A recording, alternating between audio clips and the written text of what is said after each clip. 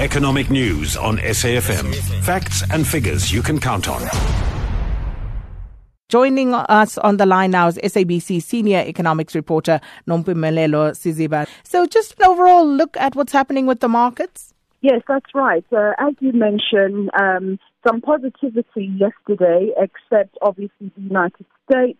That volatility kicking in again and markets being subdued over there. It's likely to have a ripple effect on global markets today. We're seeing the mixture in Asian stocks.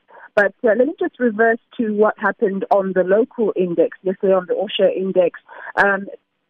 Counters or companies that are heavily correlated to the economy won the day. So your property stocks were up about 7.5%, retailers up 3.94%, banks up 3.42%, and food and drug retailers also up nicely, just shy of 2%.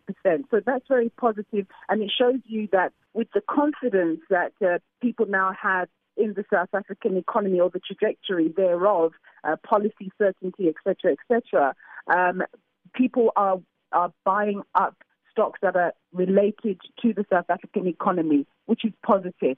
But I suspect, given that we're seeing this volatility coming back, I don't think we're going to escape it, and we're probably going to see more losses on those very same specific stocks. So let's wait and see what happens. But I think that this, many analysts are saying that this wave of uncertainty is going to continue for quite some time. So we're going to see a few bottoms before the market begins to stabilize. And what have been the effect of the political limbo in the country on the rand currently?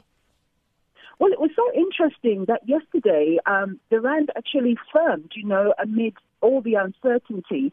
And, after all those cancellations of SONA, the ANC, NEC, it seems as though people were just saying, okay, let's wait and see what happens. But, the longer time draws on, the worse it becomes. And then Cyril Ramaphosa put out this statement in the afternoon, lots and lots of words, but ultimately it didn't really say what's going to happen, except that a decision will be taken very soon with no timeline, creating more confusion. I think markets like certainty along the lines of timelines.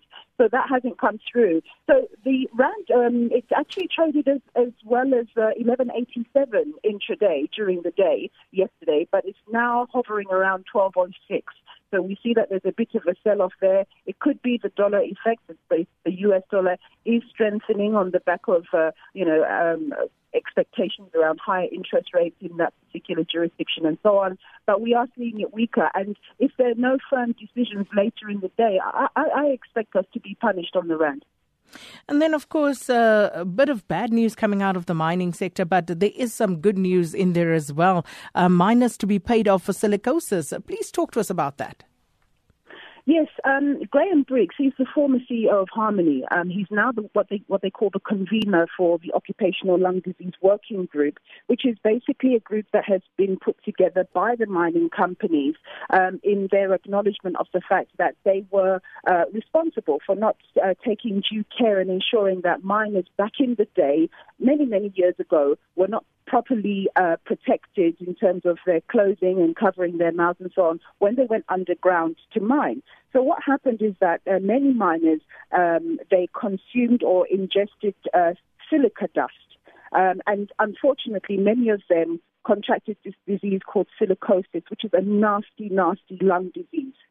So, and many have suffered, many have since died. These are miners not only from South Africa, but from Lesotho, Mozambique, and all around regionally who have been in the mine. So now, finally, he was confirming that very soon, speaking at the Mining Indaba in Cape Town, he was confirming that very soon a settlement for these miners is going to be made available. I think it's something to the tune of 9 billion rand, yes. Yes, quite substantial. And also, the companies in previous years have actually been telling us in their financial results, oh, by the way, we're making a provision of so many hundreds of millions or billions of rand for this particular issue. So they have been planning for quite some time. There was a class action that was instituted by miners or people on behalf of the miners to say, this thing needs to be sorted out. This was about 6 years ago. And instead of going through a whole court process, the miners decided rather to deal with this and settle out of court. So unfortunately, some of the people are deceased, but I'm sure as when the time actually comes for them to start making disbursements, there'll be information out there about how even the next of kin or people who are left behind can go and claim, what's rightfully theirs.